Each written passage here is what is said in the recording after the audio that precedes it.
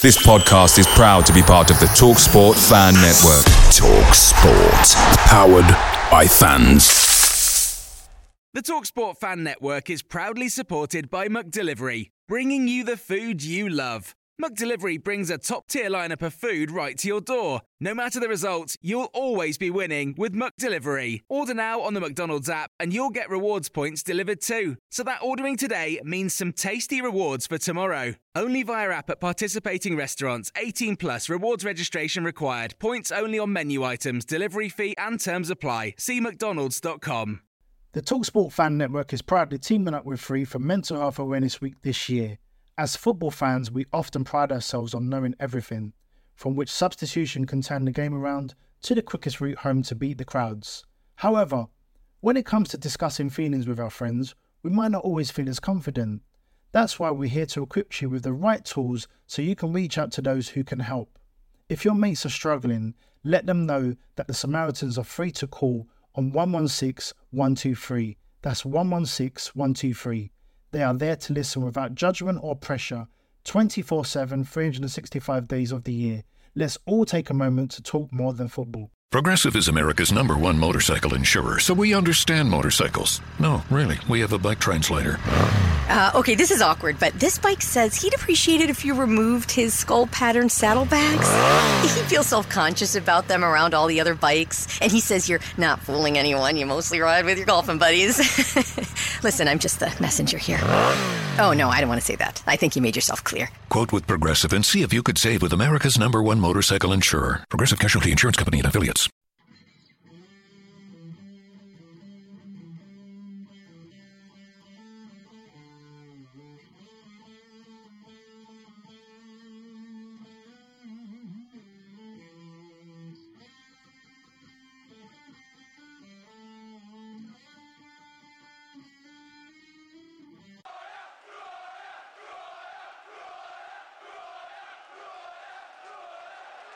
Hi there, you're through again to that Millwall podcast, and this is another edition of Who Are You? We're lucky enough this week to have a special guest. Most of you know him off from online and Twitter, and he's written, I think, 3 now, coming on to 4 Millwall-based books. Knows a lot about the old teams and whatnot, and a lot of you definitely know him. And we are pleased to welcome Mervyn Payne. Good afternoon, Mervyn. Hi, Mickey. How you doing? You all right? Actually, not too bad. The process of this is that we go through 20 questions. We learn a bit about you, a bit about your Millwall history, why you got into Millwall, and the questions should really just flow through. Obviously, the first question is really easy. Your name is obviously, we've just said that. But, I mean, what's your Twitter account? What's your handle on Twitter? Or how can people get hold of you, obviously, depending, obviously, how you know about this for your book? Yeah, I'm at Merv Payne on Twitter.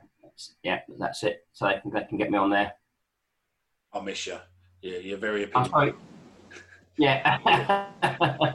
I think Twitter's taken a dark side over the last year or two. It just seems to have, depending on your opinion, within your set closeness is okay. But sometimes when someone has a look in and sees something, then all of a sudden people jump on you, and it's, I don't know, you've got to take Twitter as a made-up place. It's not real.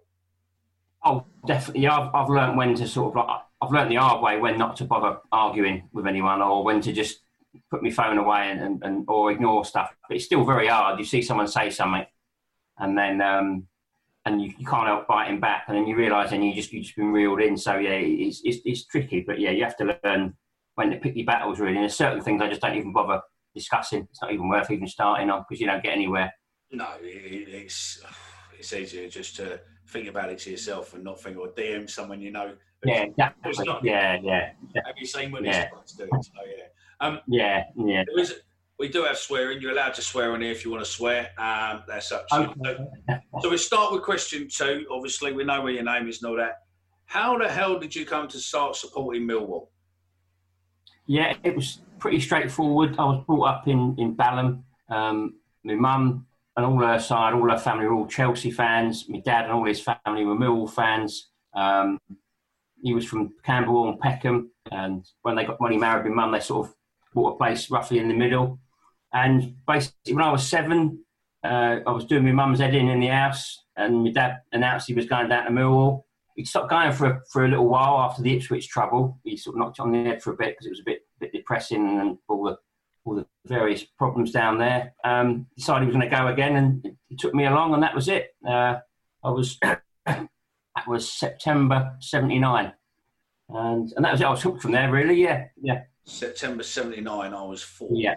Right. No, I was 7 when I went. Yeah, I was just barely 7. So, but yeah, I remember it really well, and it was unlike anything I'd ever seen, really. I mean, we used to go, you'd take me to the banger racing at Wimbledon, that sort of thing, and go fishing, which bored me shitless, to be honest. Couldn't stand fishing, but that was it. Once he took me to Millwall, I was absolutely hooked on Millwall, obviously, but football as well. Football in general, I just became just mad on it straight away. Have you been missing the football? Oh God, yeah, definitely. I still wake up on Saturday morning and you still feel a bit excited because it's Saturday, and then you remember then that it's off indefinitely, and you still keep checking your phone in the midweek to see what midweek games are on. But yeah, the sad thing is we're starting to actually get used to not having any football now, which is it's quite depressing, really. But with no idea of when it's coming back as well. At least in the close season, you can count the days down to the first game, but we've not even got that at the moment, which is pretty grim. No, that's it. Obviously, a lot of work's going on. Yeah. Hopefully soon it'll come back. So, what was your first Millwall game, and obviously, what was your memory or impression of that first game? So my first game, we played Carlisle at home in a 3rd division game.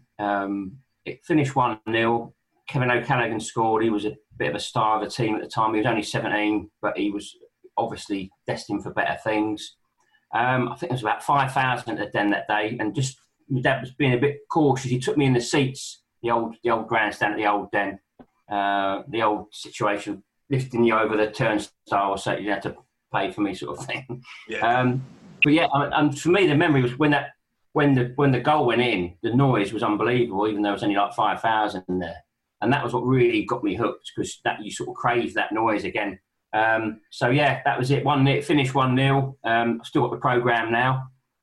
2 weeks later, we went again. We played Exeter at home, and my dad was a bit braver. He took me on the terraces, went on the cold blow lane end where he always liked to stand, and we were 5-0 up at half time. It was a cracker, I remember distinctly at half time a bloke walked past us on his way to the bar or to get a pie or whatever.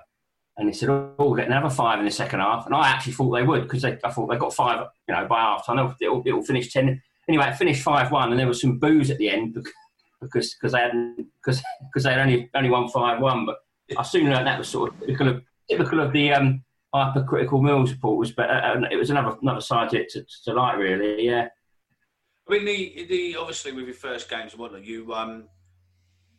it touched you so much, obviously, with having a connection with your dad, that you ended up writing your first book about it. I mean, how did the first book come about, and how did it suddenly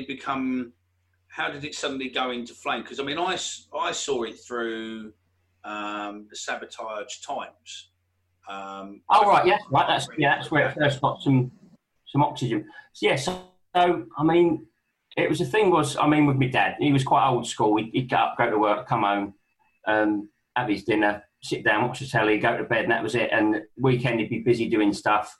So that was the only sort of thing I sort of really shared with him, to be honest. And other than that, we didn't have much sort of connection. He didn't mostly play football. We didn't really bother coming and watch me much because it just wasn't his thing. So the one thing we had was that obviously following football and Millwall and that. And he had this obsession with Millwall getting in the first division, or the top of the Premier League, what you want to call it. It was the first division in them days. And he always told me this story about 72 when they missed out by like a point from Birmingham, finished 3rd. And he was convinced that was their big chance gone. He said, they'll never be in the first division in my lifetime. And so it became a bit of a holy grail for me to sort of make sure I saw Millwall in the first division with my dad. And obviously it happened in 87, 88. And then, obviously, fast forward a few years, he passed away in 2007. And I was sitting down, sounds a bit morbid, but it's not that. I mean, I was sitting down writing what I was going to sort of say at the funeral service, and it went on a bit long. I was typing out, it went on for about 3 pages, and it obviously wasn't realistic to use at a church service. and it became sort of a tribute to him, which I posted on House of Fun, which I used to be on quite a lot of the time, the old House of Fun forum.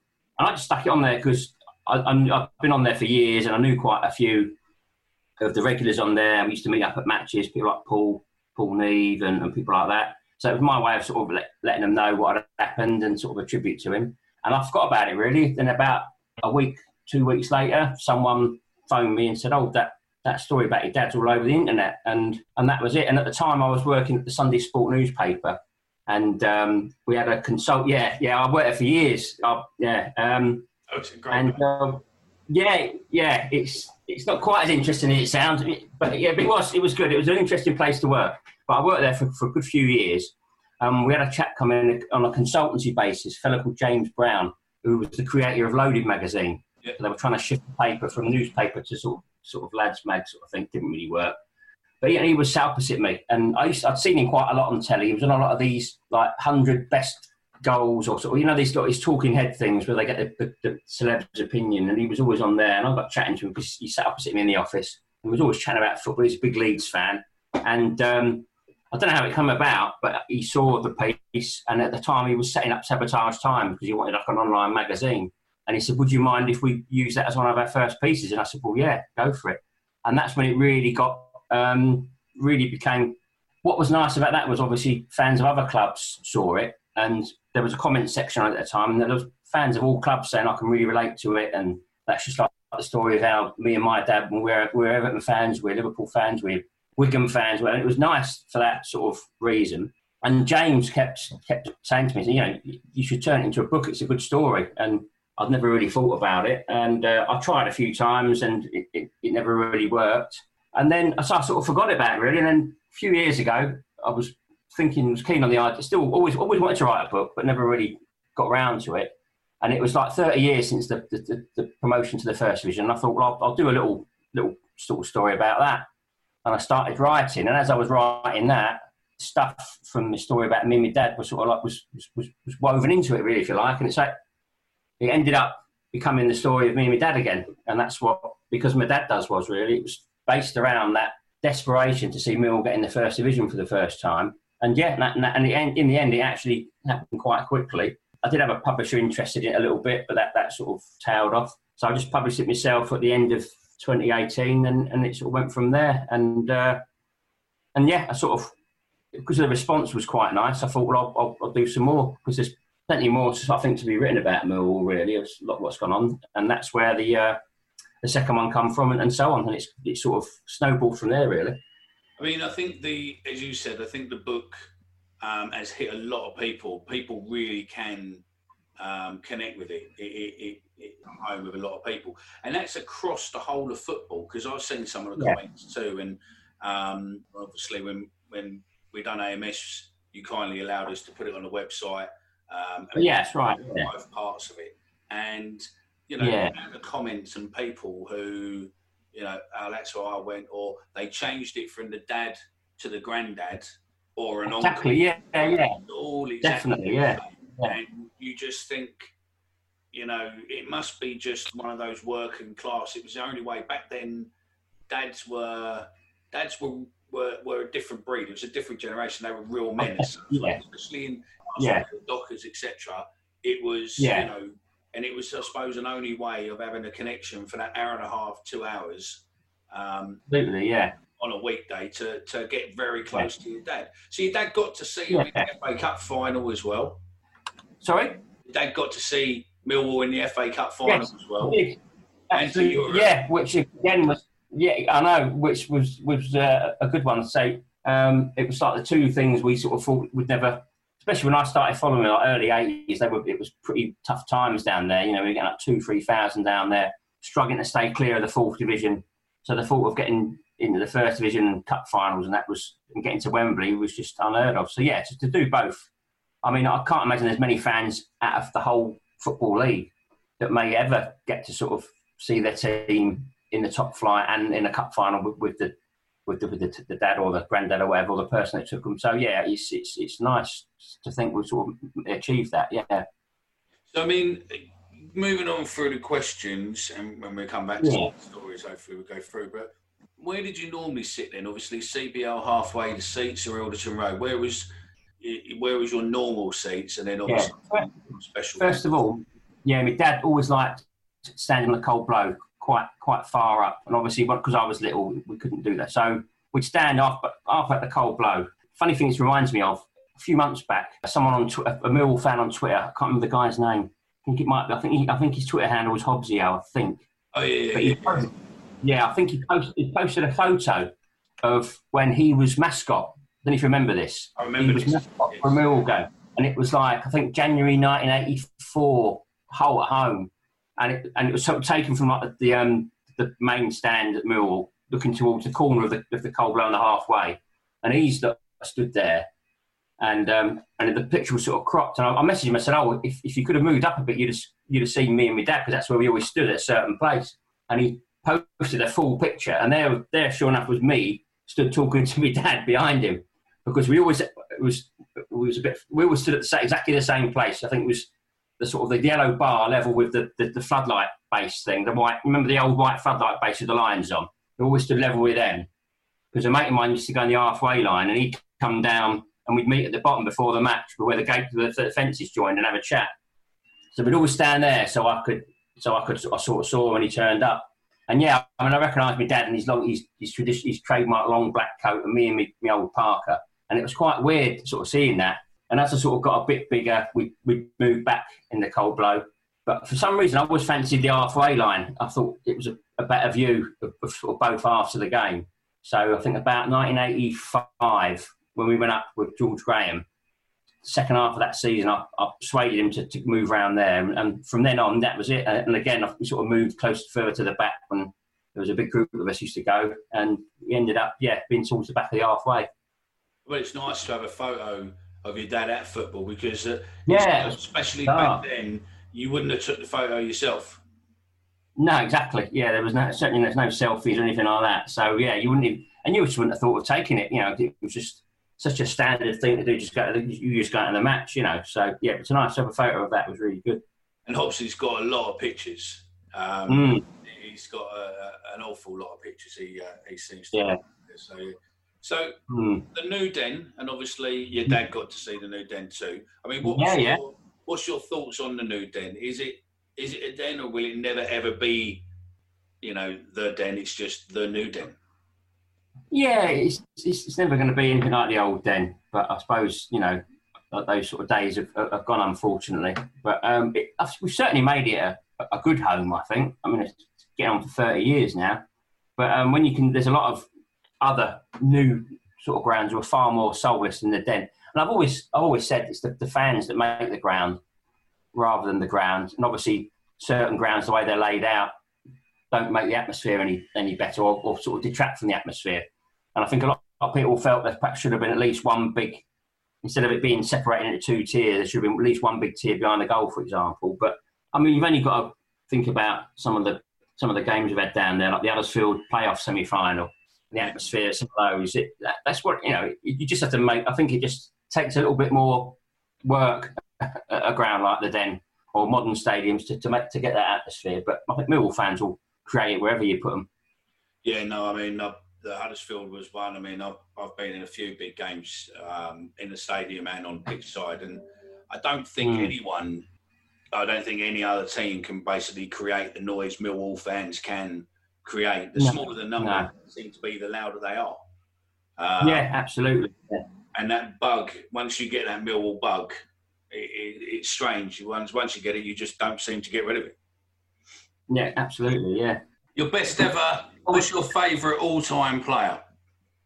Right. Yeah. I mean, for me, it's obviously there's the obvious ones like Sheringham and Harris and that sort of thing. For me, this was something that. It sort of occurred to me when I was interviewing him for the book, the Ordinary Boys book, and I managed to interview Kevin O'Callaghan. Yeah. And I'd interviewed loads of players, loads of ex-players, and I mean, I did a bit of interviewing when I was at the sport, on the sort of sports side for the magazine, stuff like that.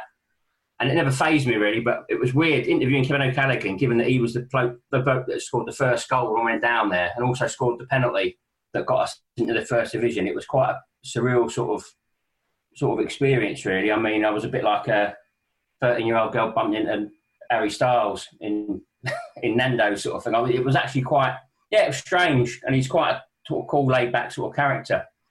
And it was nice because he sort of struggled to remember a lot of the things from the FA Youth Cup winning team, obviously. But once he started jogging his memory, he was quite enthusiastic about it, and that was really good. So yeah, I think purely for that point, because obviously that first game, he scores that goal and there's that roar, and my first question is, who is it? Who was that? My dad told me it's Kevin O'Callaghan, and he tells me all about him and the sort of reputation he had at the time, and he went on to become like the most expensive teenager at the time, and yeah, it sort of stuck. And then from to score that penalty at Hull to get us in the first division, to come back to the club, and sort of finish off what perhaps the class of '79 should have taken them to was a bit special. So I think he has to be, for me, just that sort of special player, really.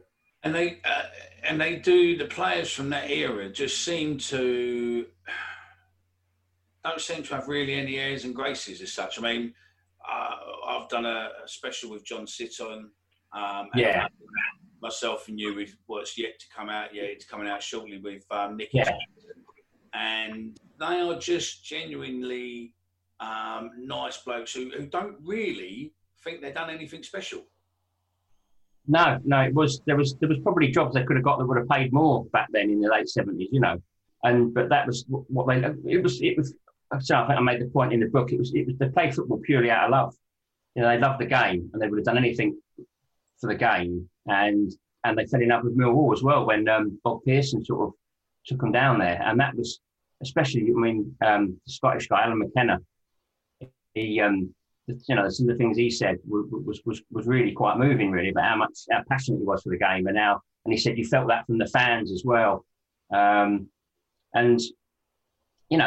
what it was. And I asked all of them, I think I mentioned this before, but I asked all of them when I was interviewing them for Ordinary Boys about, did they feel bitter or resentful about the players in this day and age who can earn an absolute fortune doing what they did? And none of them did.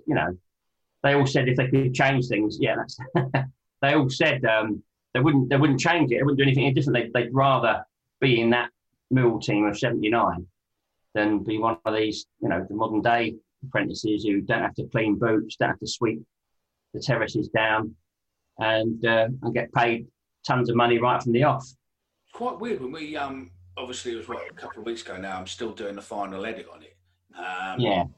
Because it was a bit low quality, so we've got to build it up a bit. But I was quite amazed that Teddy Sheringham was Nicky Chatterton's boot boy. Yeah, that's right. Yeah. He kept that right to the end as well. You're like, oh. He probably wouldn't have been fazed by that. I mean, one of the funny comments from Kevin O'Callaghan was that, he said he hated that aspect of it because he was quite a self-assured guy. He knew he was a good footballer.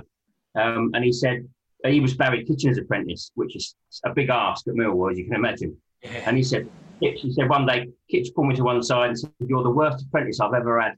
Sort of joking about, he said, "Well, I didn't care, so I didn't want to clean boots, I wanted to play football." And I think that sort of side of him, he had a bit of swagger about, and that showed in his play. And I think that's why he was one of the few to go on and carve out a really good career. But I think one of the things I learned around that time, I did a little bit of research at the Palace as well, because they were in a similar situation to me. They had a really good youth team. And Malcolm Allison started that there. And he actually stopped the whole apprentice thing. He stopped them cleaning boots and working. And he actually, he got someone else to do it. And he felt that, so he was a sort of, if you like, probably one of the ones that started off this whole culture where young footballers starting out didn't do the sort of menial task. And I wonder if perhaps that was a good thing or not. But it didn't faze them at all. They even enjoyed that. They all said they enjoyed that aspect of it, cleaning the pros' boots and tidying up and staying behind afterwards and doing little chores. It didn't bother them at all. A friend of mine used to play for Southampton, a fellow I worked with many years ago, and he was the apprentice to Matt Le Tissier. Oh, right, yeah. Matt Le Tissier's boots. And he was a trainee goalkeeper, but he said literally at the end of every training session, Matt Le Tissier used to hang on for half an hour every day and either take penalties or free kicks at him.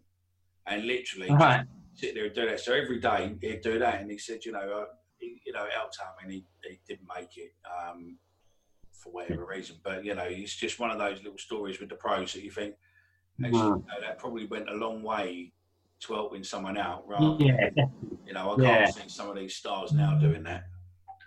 No, and I think someone like Laetitia, again, he's someone who just loves the game. Saw the way he played, he never seemed bothered about getting a big move. He probably easily could have got a big move somewhere, but his attitude, I think, was he was happy with his football there and didn't want to risk. And even now, as a pundit, he's that similar sort of personality, isn't he? No, definitely. Mm-hmm. So, question 7: favourite all-time manager? Yeah, I went for George Graham on that. It might be a bit controversial. We've had obviously Docherty. What Docherty did was amazing, but for me at the time, when George Graham came in, I was about 10, and I was really getting into Millwall then, and started following the tables and stuff like that, and really properly following them. And it was an awful season. We'd started with Peter Anderson, spending a lot of money, well, by Millwall standards at the time, sort of virtually promising promotion, and we were just diabolical, really, really bad, getting some absolute really bad results, real taterings and stuff. And then I remember my dad telling me they got George Graham. It didn't mean I'd heard of him, but I remember my dad being really pleased. So it'll be really good. It was about sort of Christmas time, just after Christmas, and I think they actually got worse soon after he took over. They were getting beaten even more, but he sort of gradually pulled them up. And they were dead and buried when he arrived, and they were as good as in the 4th division, which at the time was a pretty horrible prospect. And the transformation was just ridiculous. He put a load of the old players, because Anderson brought a lot of old players in. He put a lot of that. He just put them in the reserves. He brought his own players. He brought in, he brought in just people like Lukowski, Kuzak, just sort of what seemed like journeyman players from other teams. I think Southend were in the 4th division when he brought Lukowski and Kuzak in. And they were brilliant. He moulded such a good team, and they escaped relegation. That was probably one of my first really memorable games at the Den, was when we played Brentford last home game, when we had to win to have any chance of staying up, and we beat them 1-0. And again, the atmosphere that day was unbelievable. But Graham just had a way of getting good results and building a good team. You could sense it. And a few of the players I spoke to from sort of the class of '79 who ended up playing under him, a couple of them, said they didn't particularly like him as a bloke, but had nothing but respect for him as a coach. That he had that sort of aura when he walked into a room, everyone sort of shut up. And I think really, it's a shame the club was in a bit of a financial mess. I don't think he was very happy when he was pretty much forced to sell Fashanu to Wimbledon, and inevitably when Arsenal come knocking, there was only one thing he was going to do. But I think had it not been for the money troubles the club had at the time, I think he almost certainly would have got us into the 1st division without a doubt. But yeah, I think for me, probably because it was the first time I'd tasted the success as a Millwall fan, and he was the manager that brought it, really. So I think that's why he probably goes down. But obviously, Docherty is a very, very close second. No, yeah, definitely. So on to what a lot of people seem to think this is quite a tricky question, but what's the worst Millwall player you've ever seen? Yeah, I do. I always think best and worst is a nightmare, because you think about it, and when you decide, and then half an hour later you think of someone else. But there's been some stinkers, but I think the worst, that's fairly recent. I had to go for Gary Taylor-Fletcher, and I felt a bit. I think he gets to quite a bad. You actually feel sorry for the bloke, for the player. If you go beyond disdain, beyond hatred, and you actually start to pity them, then I think that's when you know they're in a bad place. I think Gary Taylor-Fletcher epitomised the Ian Holloway period, didn't he, really? Because you had a player who was a decent striker. He had a good pedigree. He scored goals in the top 5 divisions of English football. He scored goals in the Premier League for Blackpool. And he should really have been a sort of Steve Claridge sort of signing. He should have been one of these players. It's been, he's done it all. He scored goals at every level. It should have been easy for him. And just in what was so typical of the Ian Holloway era, it just went from bad to worse. And I say there was all sorts of jokes about him online and stuff about his physical appearance. But for me, that was just like at the time when I think it was quite close to when we were relegated anyway, and it was like the final nail in the coffin. And you thought that just for me, it epitomised a really miserable time in the club's history. There's been some bad players, but yeah, that one for me, I think has to be the top one. So what's the worst away player you've ever seen play at the Den? Yeah, that was a weird one because a lot of players are affected by the atmosphere down there, aren't they? And I think they'll have like stinkers purely based on the flack they're getting from the fans. Was it Chilwell, the Leicester fullback? Who didn't want to take it from Ben? Is it Ben? Yeah, Chilwell, I think it was. Yeah, he was only a youngster at the time, wasn't he? And you know, it was quite funny that the thought that they'd actually sort of influenced these. And then we've had players down who have been stubbed because of the stick they've been getting. I don't think that necessarily. I mean, Paul Birch, who I think I'll come to later, was a classic example, but he was a very good player. But I had to choose someone who had a real stinker, but he actually played in our favour, and that's Christian Daly for West Ham. Do you know there's a few? Yeah, he had a nightmare, but obviously it was great for us because he just had a stinker, and I think he gave away a penalty, and he just had a nightmare. And the more obviously was one of them, the more he tried to dig himself out of it, the worse it got, and it was just. He was captain of West Ham as well, wasn't he? I think he was, yeah. So it was the icing on the cake for a sort of memorable game, really. But yeah, I'm sure when I go away now, I'll think of 3 or 4 that are even worse than that. But that's what stands out.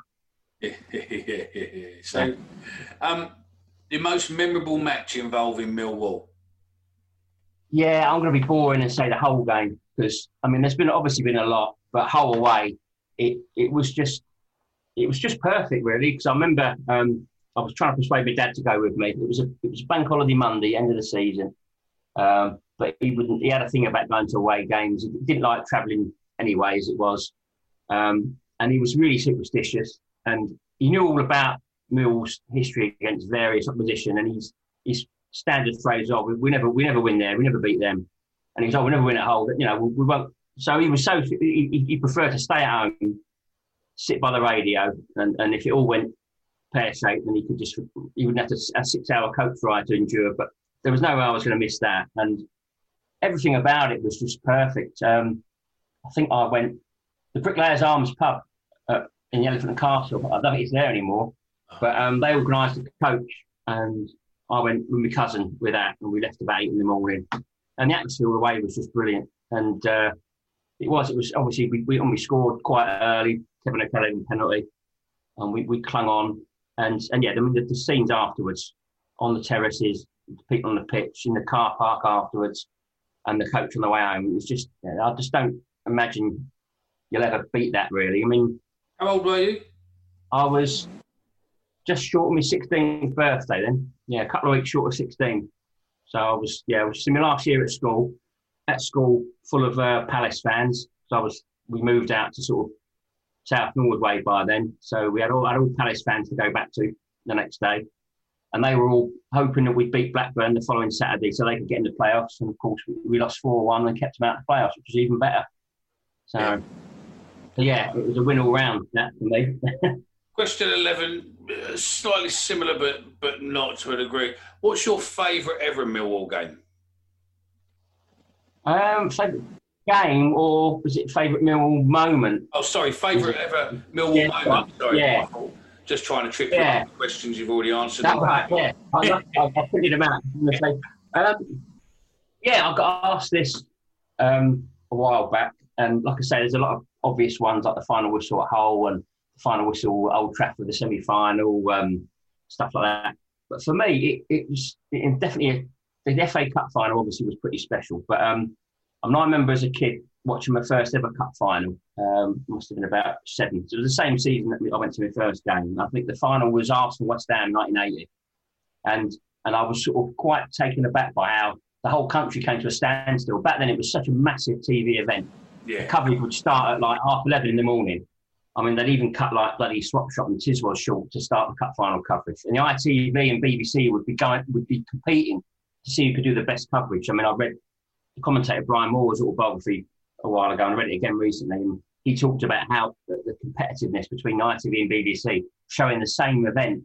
Yeah. And the stuff that they'd have celebrities come out. When celebrity wasn't a big thing then, they'd have celebrities coming out saying they supported and all sorts of specials. And I was taken back by the whole, just the way what an event it was. Even my mum, who hates football, would sit down and watch it. And I remember the build up to it, and then the band come out, on the pitch, and they struck up and they started doing Abide With Me, which was obviously the traditional cup final hymn. And all the fans of both teams were singing it.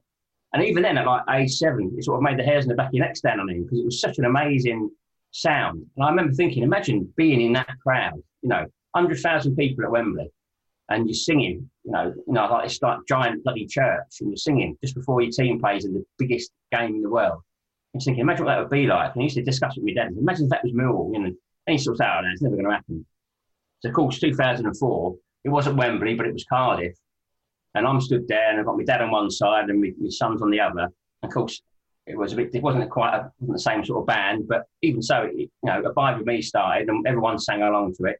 And it was a real sort of lump in the throat moment, to think, I thought about all those cup finals that I've watched of all these teams who were like, big teams. And you thought at the time, Millwall in the third division, you thought that's never going to be Millwall. And I thought for it to finally happen was so I think that has to be that moment, has to be the best one for me, I think. Yeah, definitely. Yeah, I mean, I agree. The FA Cup back in the day was special. I mean, the helicopters following the coaches, and turn up at the ground or the hotel, and they used to, you might have a camera on the coach briefly before it left, and you never really had live footage what you got now. Yeah, we take it for granted now, because obviously camera phones and that sort of thing. But the thing about, say again, in the Brian, because Brian Moore, he was one of my favourite commentators. He was absolutely brilliant, and in his book, he was talking about, say, that competition between ITV and BBC. He was ITV at the time, and they were trying to outdo each other. And they said they had a bit of a nerd working behind the scenes there, who said, what if we could get a camera on the coach, for the team coach? And they said, we can't, that's ridiculous. You need where are you going to plug it in, all that sort of thing. So they put a generator, they took all the luggage out and put a generator in the luggage hold of the coach and powered the camera off of that, so they could do live interviews on the team bus to one of the teams. And it sort of knocked the BBC out of the water. And that was, and you think how easy that is now to do, but back then it was like putting man on the moon then. But yeah, that's the sort of events they went to, to sort of make the coverage sort of super special. So, question 12, your funniest ever Millwall moment? Not such a moment, more of a... Don't say the Cardiff game where the fella fell off the... No, that's probably up there. But yeah, I think I touched on it earlier. Paul Birch. I think you mentioned Paul Birch to any Millwall fan of a certain age, and they'll remember the FA Cup fourth round replay, 1986, I think it was. And we got a draw up at Villa, and we brought them back to the Den, because a bit like that nowadays, we felt capable of beating anyone then. And Villa were a half-decent top-flight team then. Midweek game, I think we had a penalty. We had a penalty first half, and we missed it. I think Les Briley took it and missed it. But anyway, Birch is playing on obviously, if you remember, he had bright blonde curly hair, and he's playing on the wing down the halfway line. And every time he comes near the ball, he gets wolf whistled. And it was getting to the point where the whole crowd were doing it. And I think it was Turner, Graham Turner, not Taylor. It was Turner was a Villa manager. And to try and give him a bit of relief, he put him on the other wing, and that didn't work. He was still getting it, and he eventually took him off. And like I say, he was a good player as well, Birch. I think he a very, very good player. And I think we ended up winning that night as well. So it was one of those sort of memorable FA Cup nights at the Den. And it became the stuff of legend. I think even that, I've spoken to Aston Villa fans who even remember it were there, and even they admitted it was pretty brutal, but also quite funny. But yeah, that for me always stands out as a funny moment. There's a few funny moments sort of I've got on. I think Millwall fans as a whole are a very old-fashioned sense of humour group of fans, and they're instant. As soon as they see something, it'll be instant where the joke will come. Oh God, yeah. Look at the photos over the last 10 years where the copper gets handcuffs on the back of him on his belt. Yeah, exactly. The bench. Yeah. We've had, the Sheffield Wednesday leg and other bits and pieces. Yeah. I think they're all very, very funny. So yeah. This is it. I mean, I'll think of 10 more probably within the next hour, but that always sticks in my mind because it reminded me of when you was at school and you do the humming to piss the teacher off. Yeah. And everyone starts. I remember doing that a few times, and even it get to a point where every now and then it'd be so successful that even the sort of the class nerds, the swaps, would be doing it as well because and it felt so powerful. You was part of something so bloody powerful, and that was what it was like that night. It was just, but yeah, I mean, what I always loved about going to Mills, even when it was bad, and up and down there, it was really bad. If the football was crap, the fans would just amuse themselves, you know. And some of the comments and stuff down there, when the bloke we used to stand behind us in the halfway line. Never knew his name. We used to call him Ben Elton, but he'd rant and rave like Ben Elton at the time, and he'd like shouting stuff like "Pay attention, Millwall," that sort of. And he'd have you in stitches. I mean, you'd walk away laughing your head in tears of laughter, and they'd got beat like 2-0 or something like that, but you still had a laugh because there was so. Picture the scene. All of your mates around, you've got your McNugget share boxes ready to go. Partner this with your team playing champagne football. Perfect. Order McDelivery now on the McDonald's app. There's nothing quite like a McDelivery. At participating restaurants, 18 plus, serving times, delivery fee and terms apply. See mcdonalds.com. The TalkSport Fan Network is proudly teaming up with 3 for Mental Health Awareness Week this year. Beyond the pitch, beyond the results, we're here to connect fans, getting them to embrace the highs and lows of supporting your club, because we're not just fans, we're a team. With 2 in 3 football fans having struggled with their mental health, we understand that life off the pitch can present its own challenges. That's why we're committed to ensuring you have the tools to stay connected with your friends and fellow supporters. Take a moment to connect with your mates. A simple text or an open conversation can make a world of difference. And if they don't respond right away, don't hesitate to follow up. Let's all take a moment to talk more than football. Many characters down there. There's still characters now. I mean, you can walk around and write a book on some of what you know, people have arguments with themselves, or, you know, they come back to their seat thinking they're an armchair manager telling them how it should be done and all that. So, there's been... I've witnessed some funny stuff down there. So I just think it's a shame that the seats sort of took a bit of that spontaneity away, because, you know, when people would sort of mill about a bit more and find their sort of favourite place, and you'd end up getting near the same characters. I don't know, it was all seemed a bit easier to when it was the terraces, I suppose, but that's just the way it is. I'd love the terraces to come back, but I don't know. Current Millwall Stadium, you know, because it was made in Austria, I don't know if it'd be ready. It'd need to have the corners built in, and then maybe make the corners into a complete terraced area. But again, you know, that's many years down the line. So, what's your best story about following Millwall then?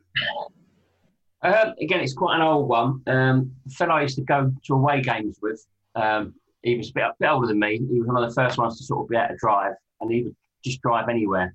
And in the promotion season, near the end, we played Leeds away, and I couldn't go. It was a midweek. I mean, I was still at school and stuff like that. I couldn't go, and he said, "Oh, I'm going, sod it." And he had like his old escort.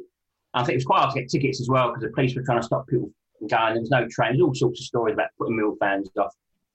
So when he drives up there on his own in his escort, parks up, finds a pub in the city centre, which is fairly busy, walks in as he does with his leather jacket and his Millwall shirt on, goes up to the bar, says to the barman, "I'll have a pint, please." And the barman says, "Probably best not being in here, mate." And he goes, "Oh, why not?" He goes, "Well, it's full of Leeds." And he went, "Is it?" And he apparently turns around, holds his hands up and goes, "Mill," and the whole pub goes, "Mill," you know. So he tells us his story, and we're saying, we're sort of doubting it a little bit. We're saying, thinking it's a bit of an urban legend, or it's but he insisted it's true. And a couple of years later, we played Man City away in the First Division, and he drives us up there. And we get up there quite early, we get parked up, and pay the local kids a couple of quid to look after the car or whatever. And there used to be a pub near City's Old Ground, main road, called the Princess. And it's to the coach station. No, it's further. Before you get into Manchester City Centre, you just come off the motorway, right. And it was a massive old pub. You know, apparently, away fans would gather in there because it was right near the away end part of Main Road. Anyway, we go in, we have a pint, and there's only about 20 or 30 people in there. And we get talking to him about this story at Leeds again, and he swears blind it's true. And his theory is that there are Millwall fans in every pub and every away game. So he says, right, if you don't believe, he goes to the bar to get another round of drinks, orders drinks, turns around, holds his arms up and goes, "Mill!" And there's total tumbleweed, not a thing. And these old boys in the pub don't even look up from their pints, and he just comes walking back. So we doubted it even more after that. Even to this day, I spoke to him a few years ago, he insists it happened, but that to me, the look on his face when he gave this big Mill, and it was priceless. That's one of the funniest things I remember from travelling away and stuff. If you're a Leeds fan and you're in that pub on that day, get in touch with Merv and let him know that it actually that would be good. Yeah, because I'm sure they know about that. But yeah, if it's true, it'd be a great story if it was true. But it's the sort of thing, if you put it on Twitter, you get absolutely slaughtered. But I think people would accuse you of it not happening. So, question 14, your favourite current player? Yeah, I think it has to be Jed Wallace, really, doesn't it? I just think he sort of epitomises everything that the Millwall fans have always liked. I mean, I know we've always liked the tough players, the likes of Kitchener and Cripps and Erlock and that sort of thing. But Millwall fans also like their football, and they like players to be skillful and be a bit maverick, you know. And I think Jed Wallace has got all those traits. I think he understands the club, you know, and some of the things he says on Twitter, and little things like, I think someone had a pop at him on Twitter a couple of years ago, I think it might have been. I can't remember, they accused him of being too flat. Yeah, I remember now when he wasn't passionate or something, wasn't he? And he come back and... But he was dead apologetic about it. I think someone accused him of trying to overcomplicate something when he was trying to do a step over or a back heel, and all he needed to do was... And he came in and explained it, and he was dead honest about it. And I thought he didn't need to do that. You know, he was like explaining it as if he was explaining it to his manager. And that's, I think, the sort of respect he's got for the fans, which is really, really rare. And, you know, he's obviously been at the club a while. And he just, it's such a cliche, but he just gives absolutely everything all the time. You know, even when, you know, he's a sort of player when we're 2 or 3 down, he'll still be running his guts out, you know. And that's, I think, it's all you want, really. It was interesting as well because he still carried on after Savile went. You would have thought that it was sort of like a partner in crime sort of disappeared. And then, you know, it didn't, but, you know, I suppose. So, question 15, we're kicking through nice and thingy, and then we'll do a bit about the book in a bit anyway. So, question 15, your best away day following Millwall? Yeah, obviously. What you can remember. Yeah, but obviously, Hull aside, I think Tranmere in the FA Cup, that's a memorable one. That was massive. Because I'm always a bit pessimistic. I thought we'd blown the chance drawing at home with them, missing the penalty, and they're always a tough team on there. So I managed to get tickets to go to that one. We went and we just played so well, and you know it was. And I remember that night in the last few minutes it was 2-1, and it was all getting a bit nervy. I decided to go down to the toilets in the concourse, and I went down there, and it's just packed full of Millwall fans pacing up and down. And Richard Sadley was stood down there as well. He was there that night. But yeah, I mean, to get to an FA Cup semi-final and of course into Europe with that win was amazing.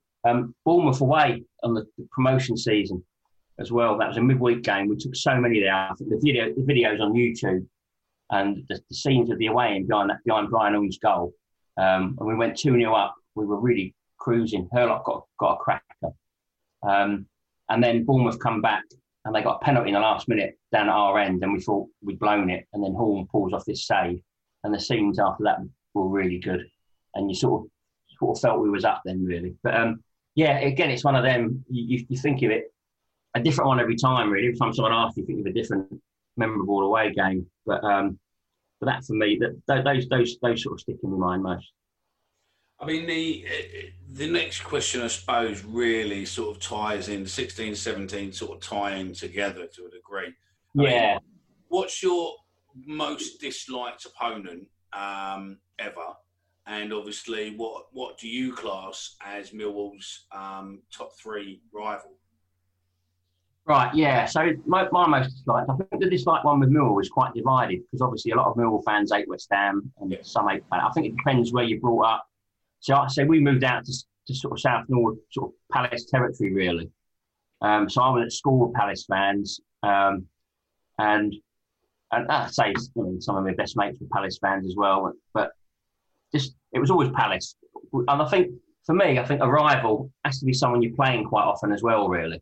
And during the 80s, during that time when I was at school, we weren't playing West Ham at all, with the exception of that Simod Cup game in '87. Yeah. So I think it was harder. Yeah, it was harder to treat them as a rival and sort of have any hatred for them if you weren't playing them.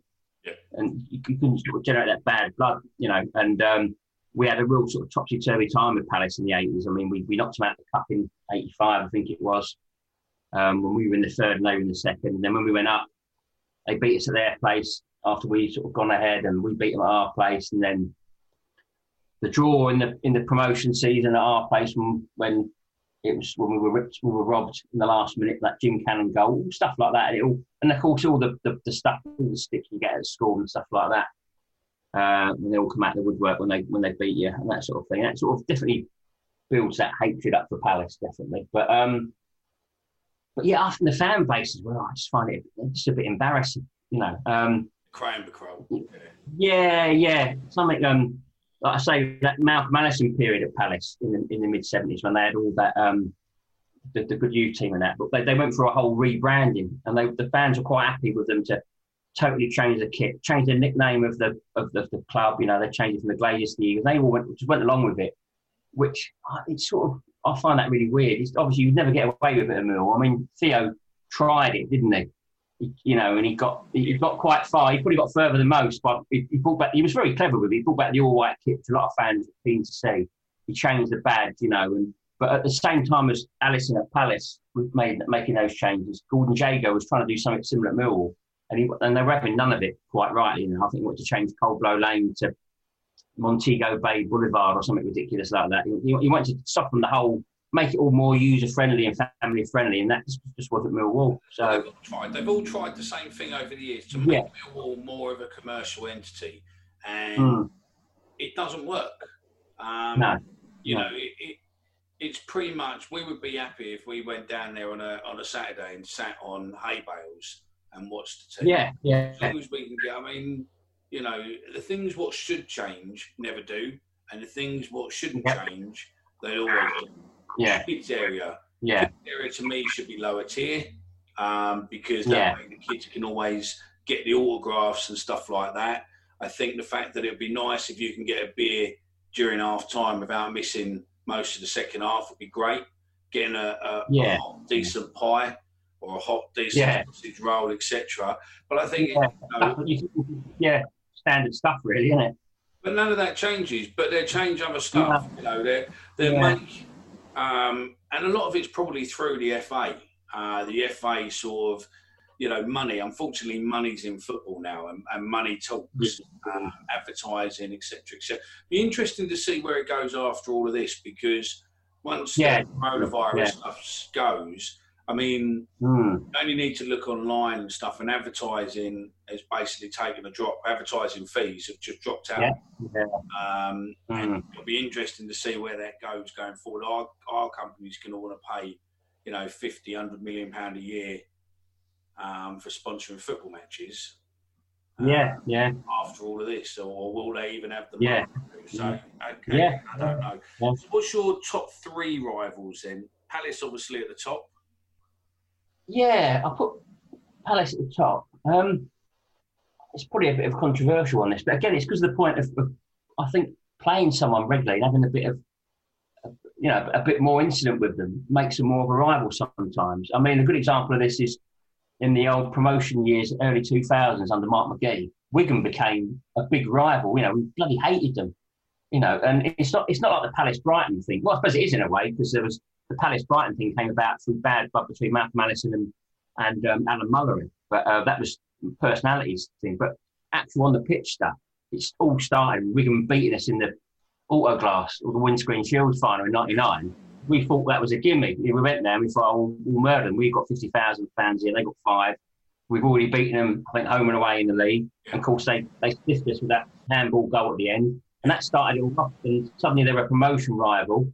And they beat us in the playoffs. And suddenly it's become one of the games you're looking for, which is bizarre, So I think in that respect, I think I'd have to put Leeds up there. But it's become quite hilarious, the sort of the way Leeds fans totally deny that they give a monkeys about us, and they clearly do, because it doesn't take them long. Yeah, and we. Sir Robert Leeds, or Robert Leeds, whatever his name is, the one on Twitter, or used to be. He's blocked most of us now. Right. Yeah. He comes out with everything. I mean, anything we do, they hate. They can do whatever they want, but as soon as we do anything, they hate it. And they keep throwing the Family Club of the Year thing in your faces, like they've come up with, like they've got some real big put down, like they've uncovered something really, really sort of real sort of revelation. But But I mean, it's a cliche that I hate, to be honest, on Twitter at the moment. But it is true for Millwall Leeds, and that is, we are living rent-free in their heads, definitely, because they've got this little obsession about us. And you honestly believe when they beat us at their place this season and last season, after we sort of been ahead, I think that's one of their biggest wins of the season was to come from behind and beat us, given that we always seem to beat them halfway. I think it really bugs them. That's the thing. I think it's so, I think when we had the regen battle, what that showed was we were pretty much most people's guilty secret. You know what I mean? We were most people's guilty pleasure. Everybody hates us, but actually everybody would love to support us, or everybody loves Millwall. They don't necessarily publicly do, but definitely what that showed was behind the doors, most people actually wouldn't want to be without us. Yeah. There's definitely sort of an envy of it as well. I mean, I remember even, this is going back to some school days when a few Palace fans would actually admit that, you know, there was something just really good about Mill's following, about how they had their own songs. Like Palace would just take on the latest song and just change the words to suit Palace, and we do now. But Mill's always had its own identity, and I think so many football clubs, even ones with strong identities, like such as Leeds, have given in to, have sold out really, just because of the sort of the Premier League and that sort of thing. And I think they envy the fact, and people will say as much on Twitter, they envy the fact that Mill haven't done that and don't really like doing it anytime soon, which is good. No, I agree. So if you could change anything, what would you change? About Mill itself? Yeah. Or, I'm wary of changing anything about. Yeah, I mean, is there one result that you'd want to change, or is it? Oh, right. If you could change anything, what would you change? Oh God, yeah. So I read this question. I must admit, I read this question. I've got to admit, yes, I do know. I wish we could change the result of that Birmingham playoff semi-final 2002, because that team. That was the one where the crowd team was. It all went. But that team, I mean, when you look at that team we had under McGee that had won the league the year before, and the players, and you look at some of the footage of that season, and we absolutely destroyed teams. It was so good, and yet again, typical of Mill, we were so unlucky with injuries. We had at the crucial running of the season. I think Tim Cahill got injured for a few games. Sadlier was injured. Obviously, we were without Harris because of his illness. I think if we'd have had that season of a fully fit Harris, Cahill, Sadlier. I mean, Dion Dublin come in and did a good job, don't get me wrong, but I think we'd have been in a position to bring Dublin in anyway to strengthen the team like we did with Claridge the year before. Without injuries, that team would have won that league over Man City. You're on about the present day, the fairly modern. You're on about the Birmingham game, the playoff final, playoff semi-final. 2002. With the riot. Yeah, that's it. The one that ended up with the riot. Yeah. Which again, it was. I remember. I think I was doing some work with the supporters club at the time. A fella, what's his name? Can't remember his name now. Steve Frango, I think his name was. He was a really nice guy. And at the time, Theo was very close to the supporters club, and he would chat to them. And he said when Theo was summoned to that meeting with the police commissioner, the Met Police guy, and he absolutely tore him off the strip. He said he'd never been so scared in his life, and Theo was no sort of slouch. And I think that the club really suffered from that.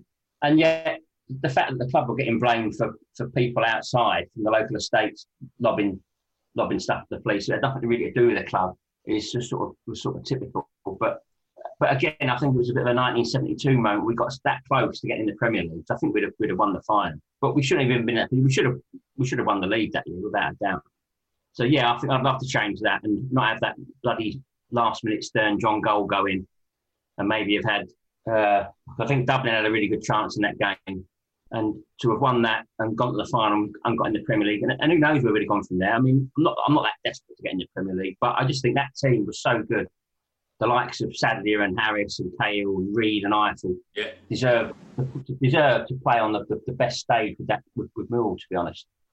No, I agree with you. I think it would have been good just to see whether or not, I mean, the Premiership as a whole, even now, I'd love to go out there for one season, just to have some good away days and some good home days. Take the money, but I think it would absolutely suffocate Millwall to an inch of its life. The Premier League. I mean, I can remember even in the old First Division, standing on the halfway line, and there'd be arguments breaking out about, where were you? Where were you in like the last? Where were you when we were losing out to Chesterfield and that? And people, because obviously we were averaging like 15, 16,000 after years of averaging 2 or 3, 4 or 5,000. Yeah.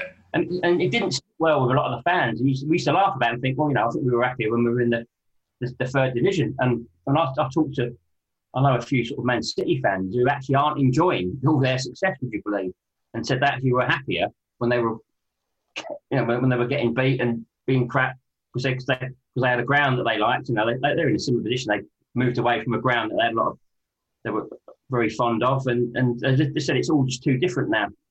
Moss Side was the first council estate in England to fit bulletproof and fireproof doors. I'm not surprised. Yeah. I mean, Main Road back in the day was a dangerous place. I mean. Yeah. It was a dangerous place to be. I suppose football changed and everything else. So, question 19, all-time favourite shirt?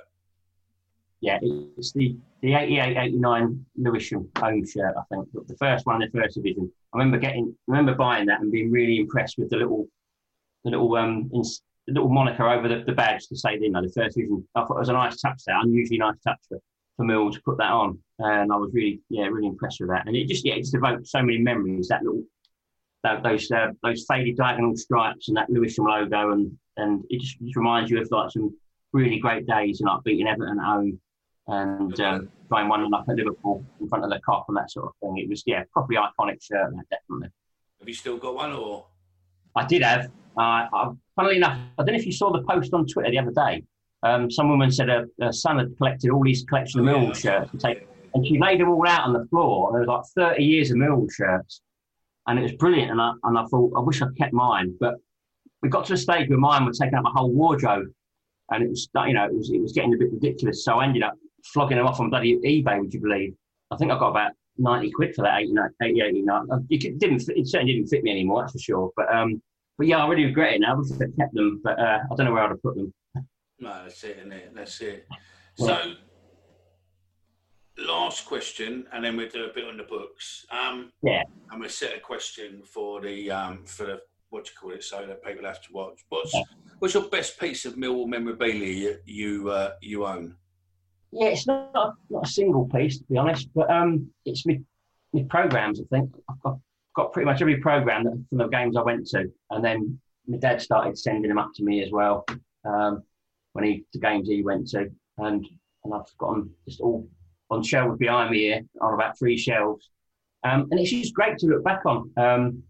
Obviously, it's been really handy for me to research my books, but they're just quite fascinating when you go back and you look at a season and you flick through them, and it sort of takes you right back, even silly little things like the adverts in them and just the way they're sort of laid out. It's just, it takes you right back. You can actually remember yourself back in that particular season, buying that programme, reading that programme. I know they're not as popular anymore, but yeah, and I think that it's a great thing to have to look back on. And I quite enjoy sometimes flipping through a few, and you'll see sometimes a funny article, or you'll see like a player who was in the youth team at the time, a funny photo. I think I put one of Alan Dunn when he signed as a 14-year-old apprentice the other day. I'll sort of scan it in, I'll whack it on Twitter, and it's quite a laugh to sort of share that with people, So that's definitely my favourite sort of.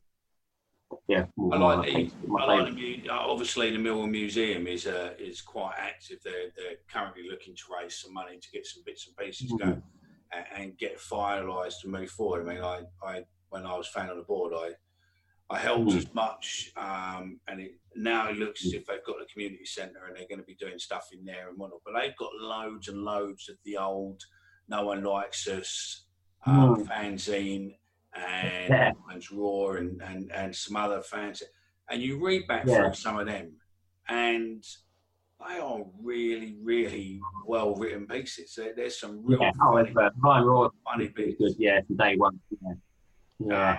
Unfortunately, I think the internet's killed it all now. I don't think you can get the fans used to.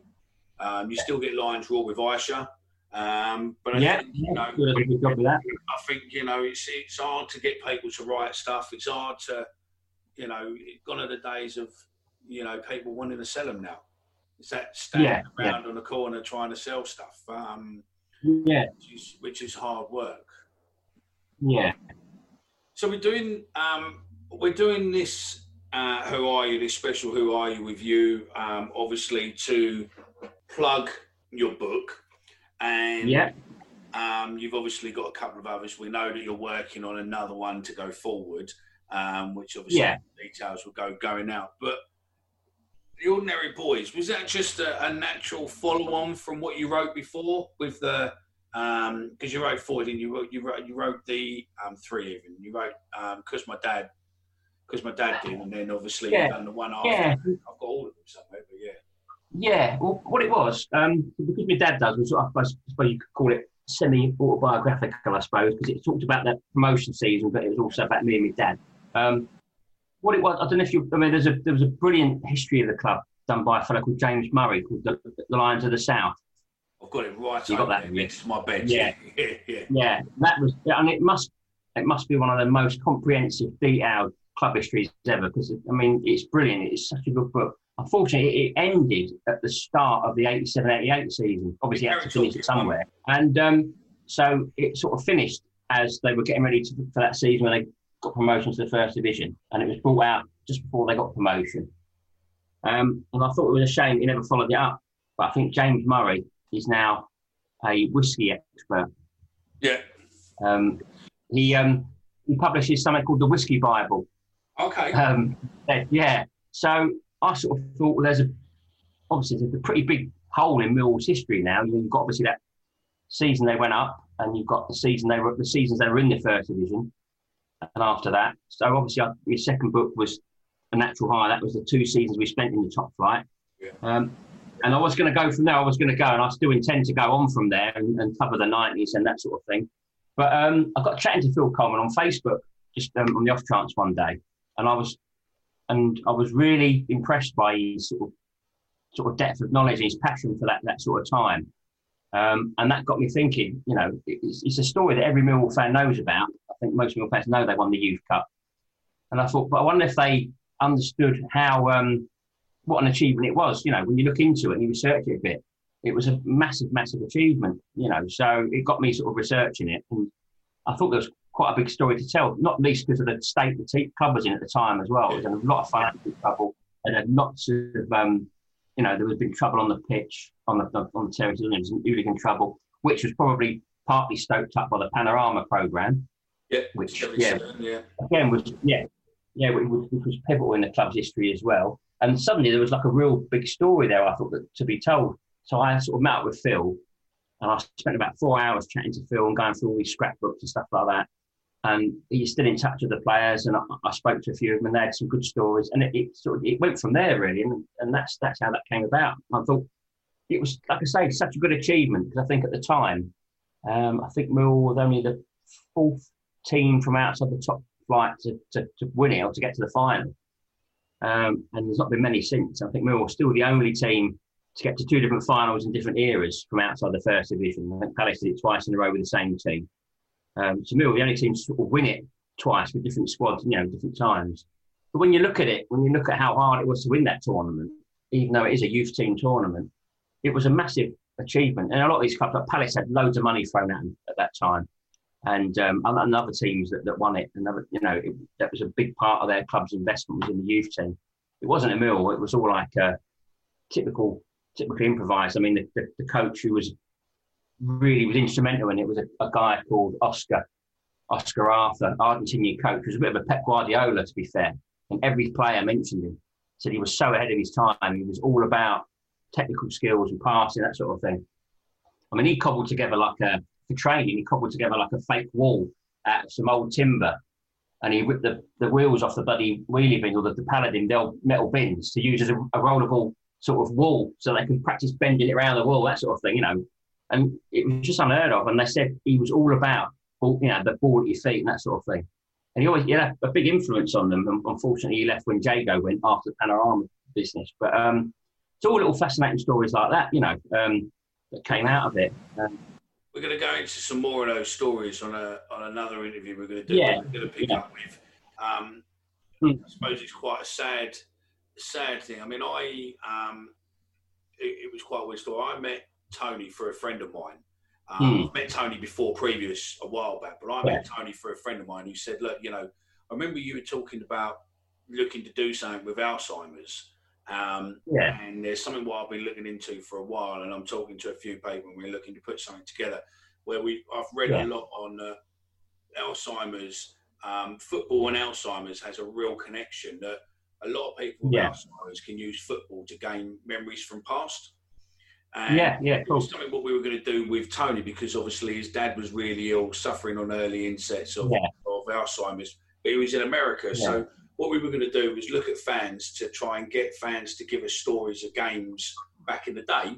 And then we were going to collate them into an email and then basically send them to his dad, and then the nurse or his mum or his dad's wife, etc., can read the stories and watch him, or he can read them to him on FaceTime and go through there. And then all of a sudden, your book mentioned him, Ted Lynch. Yeah. And then that's right. Tony was made up, and Tony's like, I'm in this book, blah, blah. And I said, well, I know the fella who's that book is. And then obviously I introduced you to him. And then the stories come. So hopefully going forward, we'll have a bit more of that, because obviously there'll be the stories what you've done, and then obviously he can come back with some stories from around there, because it's in your book. I mean, the full details obviously about Ted are in the book, with the connection with a couple of players. So I mean, I think what you did there when you sent the book to him and whatnot was a lovely gesture. And I think, unfortunately, now, rest his soul, Ted sadly passed away. But I think that gave Tony a bit of light, a bit of pleasure that he was able to tell his dad that he actually appeared in a book before he passed. Yeah, that was nice, because I guess I tried to track him down, because like I say, it was one of the last interviews I did right near when the book was due to come out, and I did spend a bit of time trying to track him down, the Lynches down, but I didn't have any success, unfortunately. It must have been just before you got chatting to him, but yeah, it was really nice to know that Ted did get to sort of see that. But again, their story is just so typical of the sort of characters of the stories of the time, really. Well, I managed, while you were talking, I've got two books. I've got one by the great Chris Bethel and Dave Sullivan, the 50 Millwall matches, or 50 of the finest matches at Millwall. And that's the one, it's a cracker. If you're a Millwall fan and haven't got that book, it's not cheap. No. I think it goes on eBay 30, 40, 50, 60 quid upwards, because I don't think they make it anymore. No.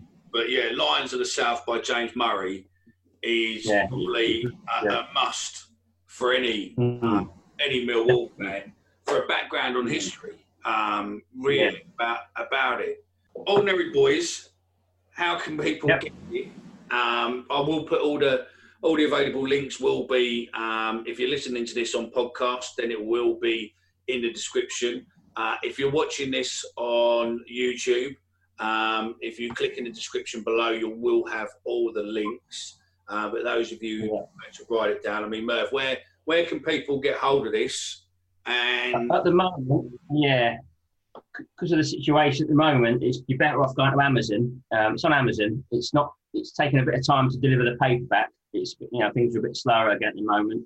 Whereas before it's like 1 or 2 days. Now it's like a week or 10 days. But you can get it on Kindle as well, so that's like straight away. And usually you can get like it from ordinaryboys.co.uk if you wanted like a signed copy or something like that. But that at the moment that's not possible at the moment because of the current situation. But yeah, Amazon's probably your best place right now.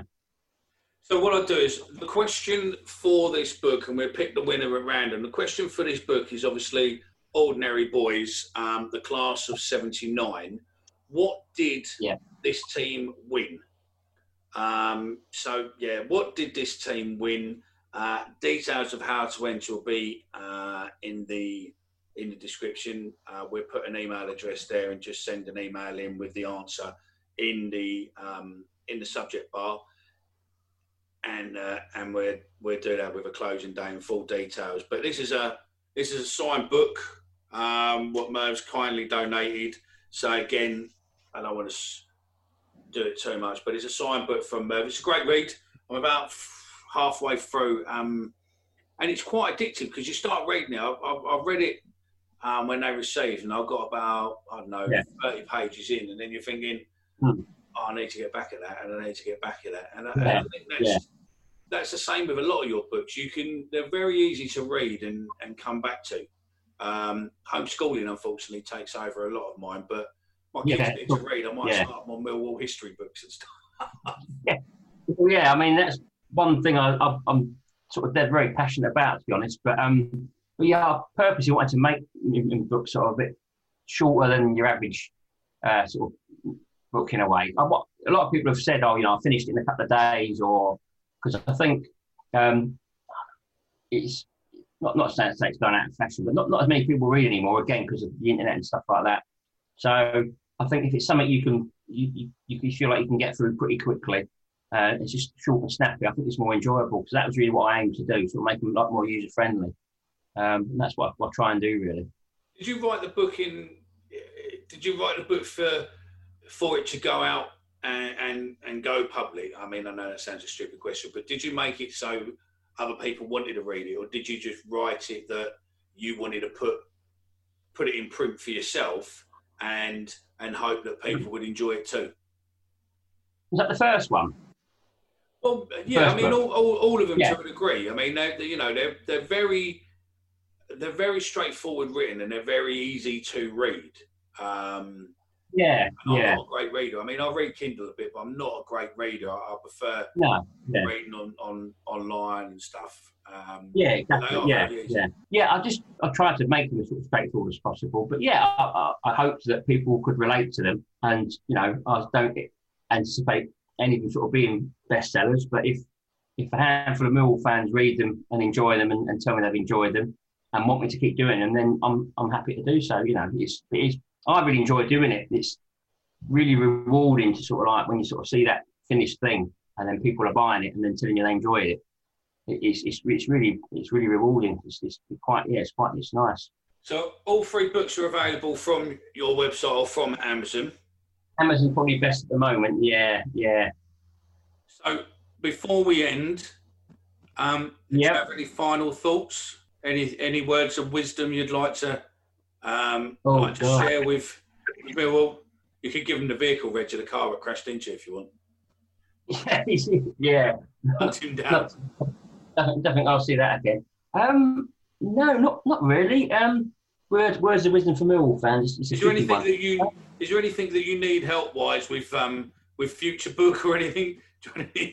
Any? I'm always on the lookout. Yeah, I mean, I'm starting to cover the 90s. I always like fan stories, and I've tried to get a few in for the second one, Natural High, and I think people were a little bit reluctant to come forward with them. But I did get a few nice ones. So yeah, I mean, if anyone's got any funny stories from those sort of time from the 90s, that would be good, definitely. So they can sort of get in touch via Twitter or something like that. But yeah, I always like to have that sort of side to it rather than just telling people what happened. I like to sort of get the sort of other fans' angles as well. Excellent. Well, look, we are doing a couple of shows around Merv's book. We've done, obviously, Who Are You? We've got a Nicky Chatterton interview coming out, obviously, from a player from that era. And we have got an interview coming out with Merv, myself, and Tony Lynch, Ted Lynch's son, going, obviously, how they got in with the Millwall Times of the team of 79. Thank you very much for your time today, Merv.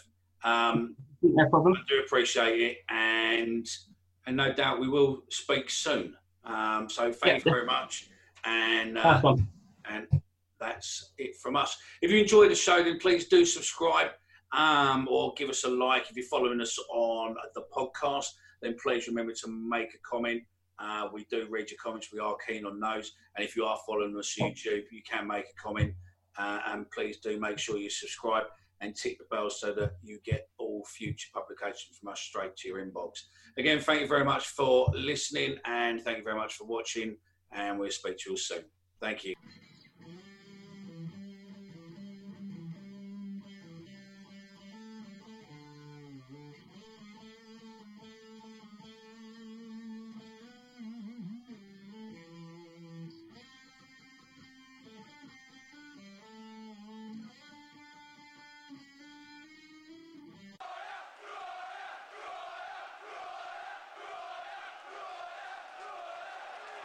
Progressive is America's #1 motorcycle insurer, so we understand motorcycles. No, really, we have a bike translator.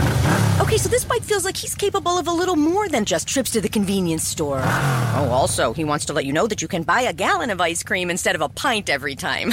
Those are his words. So he said roughly like, blink the last wheel. It doesn't really translate, but the way he said it was super funny. Get 24/7 roadside assistance with Progressive. Progressive Casualty Insurance Company and affiliates. Roadside assistance subject to policy terms and limits and may require comprehensive coverage. The TalkSport Fan Network is proudly teaming up with Free for Mental Health Awareness Week this year. As football fans, we often pride ourselves on knowing everything, from which substitution can turn the game around to the quickest route home to beat the crowds. However, when it comes to discussing feelings with our friends, we might not always feel as confident. That's why we're here to equip you with the right tools so you can reach out to those who can help. If your mates are struggling, let them know that the Samaritans are free to call on 116 123. That's 116 123. They are there to listen without judgment or pressure, 24/7, 365 days of the year. Let's all take a moment to talk more than football. Away days are great, but there's nothing quite like playing at home. The same goes for McDonald's. Maximise your home ground advantage with McDelivery. Order now on the McDonald's app. At participating restaurants, 18 plus, serving times, delivery fee and terms apply. See mcdonalds.com. This podcast is proud to be part of the TalkSport Fan Network. TalkSport. Powered by fans.